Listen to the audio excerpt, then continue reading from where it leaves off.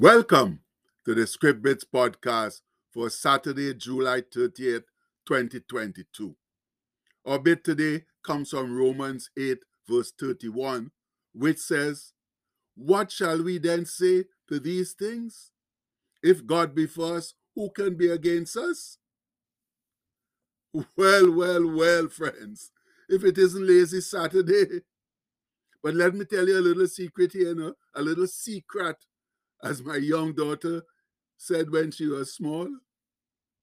I think it's more a tired Saturday than a lazy Saturday week. Uh, that's because I never got home from the Pan Festival until 2:30 in the morning. What an example of very poor planning and communications. The show, and by the way, it turned out to be just a showcase of Pan talent, not the usual competition. Anyway, the doors were scheduled to open at 6 o'clock and the show began at 7. Now, we all know that our West Indian reference to time is poor, but this one took the cake.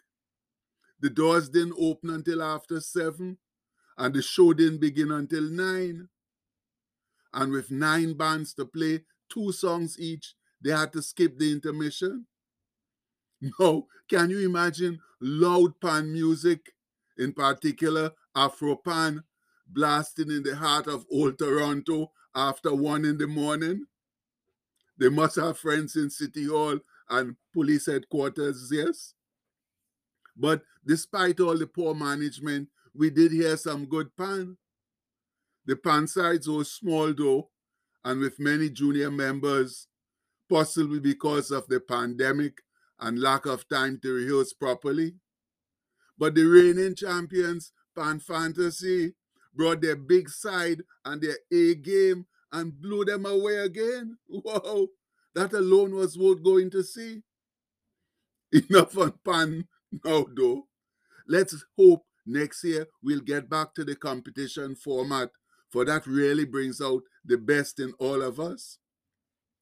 So, finally, let's see what interesting quotes our friend Anselm sent us this past week now, as he aspires to inspire us for a better tomorrow.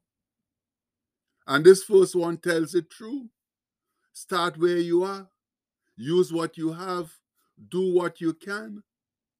Oh, it's always best to begin right where you are and do what you can with what you have.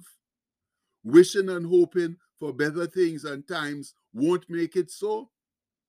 The important thing is to get some action going, no matter how small or insignificant it might seem.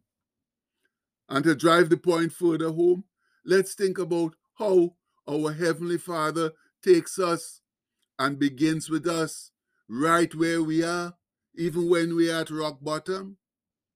Yes, friends, He reaches down, stoops down, and gathers us up and begins molding us into the perfect image of His Son, our Lord and Savior Jesus Christ, right there. He doesn't wait for us to improve before He takes us in. Likewise, it's best for us to always begin right where we are and do something useful with whatever we have. And if you sincerely believe in Christ and ask for His help, you'll be amazed at what that small, insignificant beginning could become with His hands on your shoulders and His Spirit in you. That brings us to the next quote. The question isn't who is going to let me, it's who is going to stop me. Oh, my people, with Almighty God on our side, that question is immaterial. For no one is going to stop us when God is rooting for us. As Brother Paul so emphatically wrote to the church at Rome, what shall we then say to these things? If God be for us, who can be against us? Not a single soul. And that's the living truth.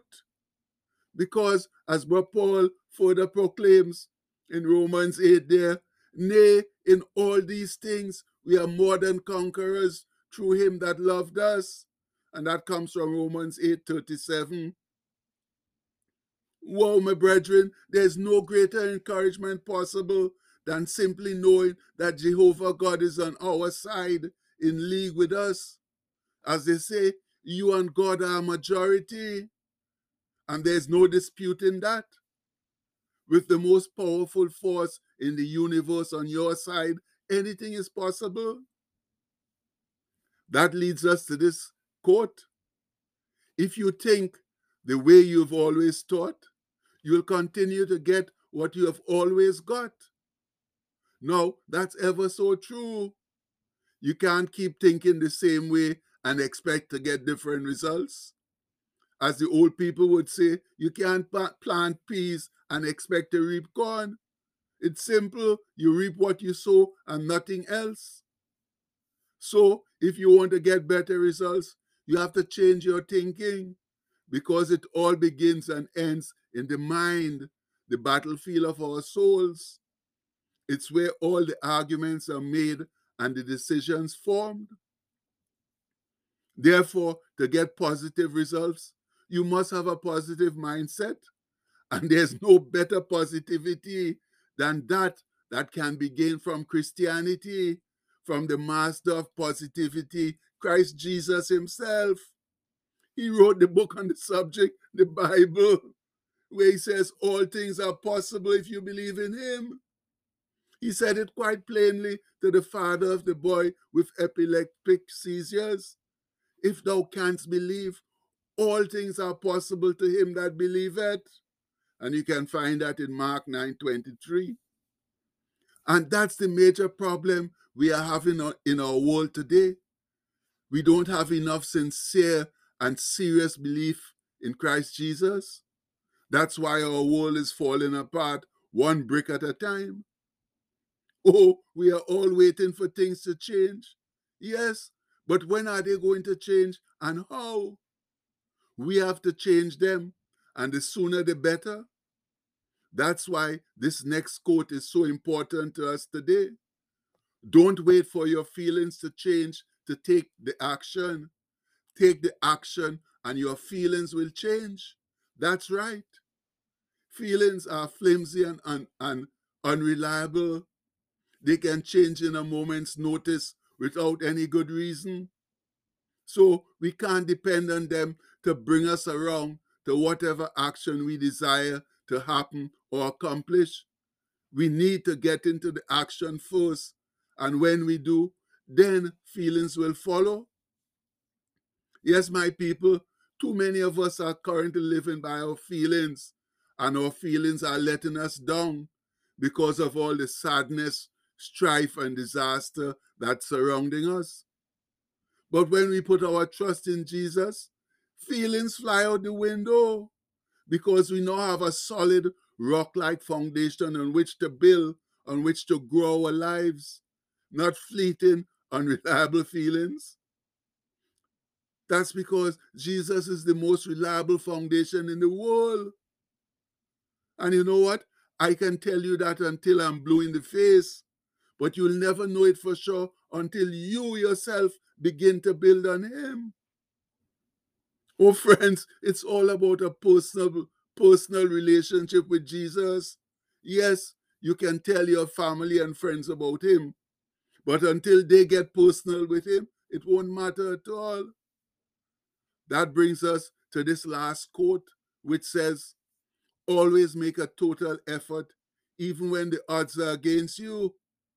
And those are words of awesome wisdom, my fellow believers. And that's exactly what Jesus did on his earthly sojourn. For everything was stacked against him, but he persevered in the face of rejection, of tribulation, and disbelief, even to the point of death. As the good book says, and being found in fashion or appearance as a man, he humbled himself and became obedient unto death, even the death of the cross. And we know that comes from Philippians 2:8. Yes, my fellow saints, Christ came to earth to do a job, and he did not allow anything or anyone to stand in his way of accomplishing the Father's will and purpose. Likewise, we ought not to allow anything or anyone to stand in our way of doing the Father's will for our lives. We must always put our best foot forward, even when it seems like the whole world is against us. But please, let's remember that working for Jesus will always bring some rejection and hardship. But perseverance in his name will always bring us out on the winning side. So, as his earthly ambassadors, let's sincerely commit to standing our ground now and doing his bidding with diligence, excellence, perseverance, and true belief. Much love. And the postscript for today says, life was not meant to be a bed of roses, for even roses have thorns, and that's the truth. Even one of the nicest things in the world, roses, have prickles. If you don't handle them properly, they can hurt you. So please, let's wake up now, man, and get out there and live for Jesus. It's the only way to go. And we pray that we'll all do that starting right now in his holy name. Amen. Please have a blessed day, my people. Much love.